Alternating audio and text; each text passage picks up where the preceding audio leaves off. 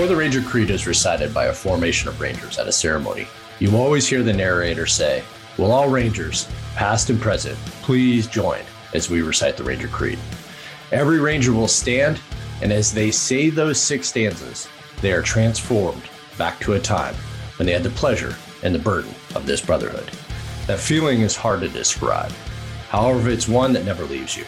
It's a connection that spans the globe and can be reignited when you hear the phrase, "Hey Ranger, what battalion were you from?" Amongst this formation, there are Rangers that stand out. They are legends of this elite organization, and when their names are spoken, people instantly have a story, and for a moment, relive it.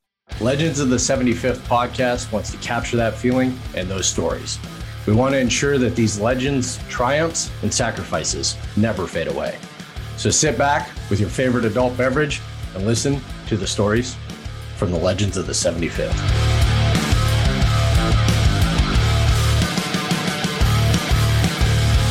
All right, welcome all my Ranger buddies and everybody tuning into the podcast. Whether you're a Ranger or not, or you just like, all things Ranger, or you just want to come here for some phenomenal stories, I welcome you. And this is the initial episode of Legends.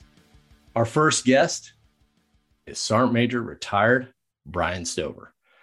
I'm pretty excited to sit down with the Swede, as many people know him. And what's funny is as I was kind of trying to decide who would be the first guest and who we were going to kind of sit down in the first cohort, it actually became pretty easy because it does not seem to matter where the hell I go. Anytime I say I was in the 75th, they're like, "Oh, do you know Brian Stover?" I'm like, "Yeah, I know Brian Stover." In fact, I'm not shitting you. It happened yesterday. It literally happened yesterday. They're like, "Oh yeah, hey, you know Stover?" I'm like, "Yeah, I do." So definitely, the man, the myth, the legend. And as I read kind of his bio, you'll see why. So he entered the Army in 1993, initially serving in 275. He had a break in service as far as 275 goes, but he went over to the 75th, where he served in the Regimental Reconnaissance Detachment, known as RRD. Now it's known as RRC. And then he came back to 275 and he served 275 up through a first sergeant. And that's actually where we worked together a little bit when he was a platoon sergeant and a first sergeant. He was also in Operation Joint Guardian in Kosovo. He had 5 deployments to OEF and then 6 to OIF. And these are with the 75th Ranger Regiment. But then he also did some time in Asymmetric Warfare Group, and he did 3 different deployments to OAF as a Senior Enlisted Advisor. And then before retirement, he did some stuff up in Alaska, but he was also the JRTC in Fort Polk, Louisiana, Op 4 CSM for the first of the 509th. And he also received the Purple Heart. So that's just a kind of the wave tops of some of the things that he's done, and we're going to dive into it. So Sergeant Major retired Brian Stover, the Swede, welcome to Legends. How you doing, man? Hey, Sergeant Major, thanks for having me. First, I'm super excited. More importantly, absolutely floored and humbled that you invited me on your show. I watch you from a distance on Always in Pursuit. Now, I always like what you're doing with that. And again, this is pretty amazing that you'd ask me to do this. So once again, I'm humbled and thrilled, and hope I can do the show some justice here. No, you will, man. And I watched you from afar, when you were in and all the cool stuff you got to do. And when I was going through the gamut of becoming a Sergeant Major, I definitely was watching what you're doing. I was like, there's a guy that's out there living Abrams Charter. There's a guy out there just making a huge difference with everybody that he serves with, and it was part of my calculus to actually, go and serve at 2CR, and not compete initially to go back to the 75th. So, and now, you're just living your best life and you're doing all kinds of amazing things and, brewing beer and hiking. And yeah, it looks like you're having a hell of a lot of fun. Yeah. I'll tell you what, I'm super proud of guys like yourself and Brian Barker. And yeah, he's going far too. Guys, who left and took all those amazing lessons learned and experiences and leadership tactics, techniques, and procedures and go out into the regular Army and sprinkle that around. Coming from the 75th, you have guys that shoot 40 out of 40, have a 300 on their APFT, and they want to get better every day. And that's a good problem to have. But when you go into the regular Army, you have a lot of competing interests that from whatever your commanders are. And so just experience that we bring, we kind of settle that turbulence, cut through the chaff and through the white noise, and get the battalion or whatever type of unit that we're in back on track and back within the commander's intent. Yeah. Normally discipline and just, having good standards and getting back to the basics. If you're great at the basics, you can fraggle off that and accomplish just about any mission. So I really had a great time when I left the Rangers. It was time for me to leave. I went to the asymmetric warfare group and really had a wider aperture of what the Army was at large. I could use all my creativity and ingenuity that I had learned in the 75th and specifically in RRD, and use that to help the Army. I had a great chance to work on a project there, the Man Portable Line Charge with Donnie Boyer. He's a 275 alum. Yep. Mark Griffin, 275 alum. And we went from a concept on a napkin at a Starbucks in Kentucky to a no-kidding lethal munition on a soldier's back in 8 months, which was kind of unprecedented. And that was pretty enlightening on things that you can do in the Army. You have the right team and the right support and the right resources. And then I promoted out of a job, went to JSOC and worked as a J3 at a special mission unit, which was also illuminating and eye-opening of all the things that are going on globally, which was fantastic. And then I wanted to get back with soldiers, officers, and use Abrams Charter again to try to make whatever formation they allowed me to be a part of. And I went down to 1509th Geronimo. Pretty historic unit, the first unit to ever do an airborne operation in combat in World War II. Oh, wow. We had 5 jumps there. And then from there, I went to Alaska. I wore 3 different hats up there. I was a G3 Ops Sergeant Major when they needed me. I was the Senior Enlisted Advisor for Operations when the Director of Operations needed me. He was a fantastic Canadian full-bird officer. And then Mike Ferrucci got selected and went to the 82nd. So waiting on Ryan Dillingham, another 175 alum, to come up. So I was the acting interim U.S. Army Alaska CSM for 2 or 3 months, which was also awesome to work for a good Ranger buddy in general. And then I retired out of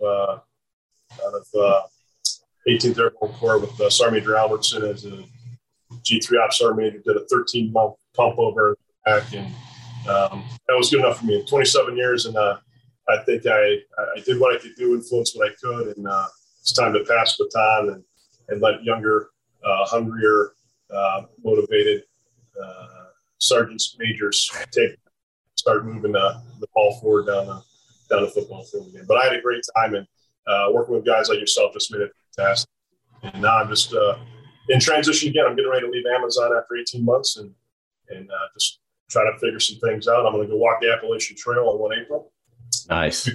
193 miles. And I want to do that when I retired, but the problem was COVID hit. They really shut down the trail and all the small networks that support it. And I wanted to go down there on my own terms and not rush something that could be potentially bad. And because I wanted to use it for several things, to reflect, to gain perspective, and really decompress after 27 years and 15 deployments.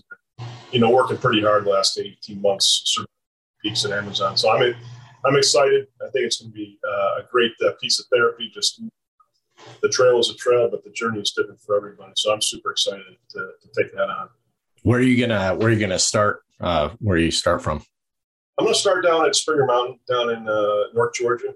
Okay. And start trekking up north and end at Mount Pecan in Maine. So I give myself about 5 months. I should be done in August. So okay. Well, I might have to make a road trip, and before you start the trail, maybe grab some beers and some food before you head. So it's been a long time. I can't even think the last time we saw each other. I don't know. It was probably in 275, unless we happened to run into each other somewhere, and I just don't remember. Yeah, I left in April of 10, so it's been quite a long time. But I've watched. I couldn't tell. I appreciate that.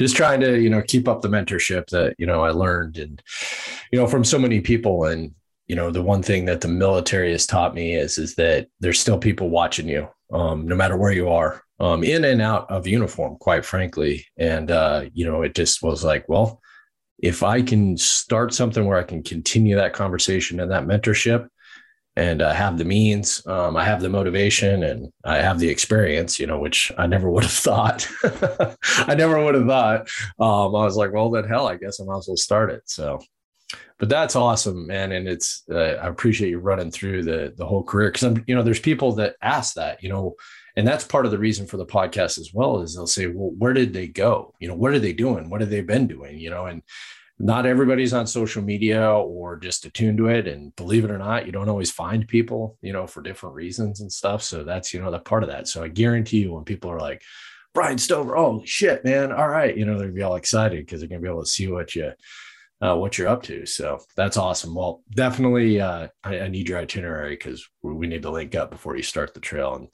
there's been a few people that have said that, wanted to do the same thing after their service is kind of go.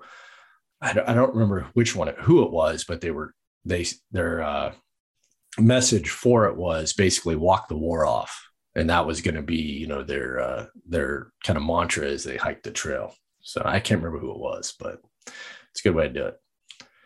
I've not looked at it through that lens, that aperture. That's a great perspective. Yeah. Well, if we can back up just a little bit, I want to kind of start at the beginning. You came from Michigan. You're back in Michigan now, right? Is that correct? Absolutely. And I woke up to 3 inches of snow and I was outside shoveling and to do this with you. Yeah. Well, why did you want to be a Ranger, and, what motivated that, back in 1993? This was an excerpt of the Legends of the 75th podcast. If you want to listen to the entire episode, go to the show notes and sign up for exclusive membership. Why are we charging? Some of the guests want to know that their stories have a level of protection and can share freely without it being available to the general public. To produce a professional product, it costs money. Your subscription helps us ensure we keep it to the level of what's expected from this elite organization. The podcast is the first phase. We plan to add videos, apparel, Ranger history blog, and more episodes each month. So as Legends grows, you will get more bang for your buck. We don't want to interrupt or muddle episodes with sponsorship clips or ads. Your support is much appreciated. We look forward to building this exclusive group with your support. Rangers lead the way.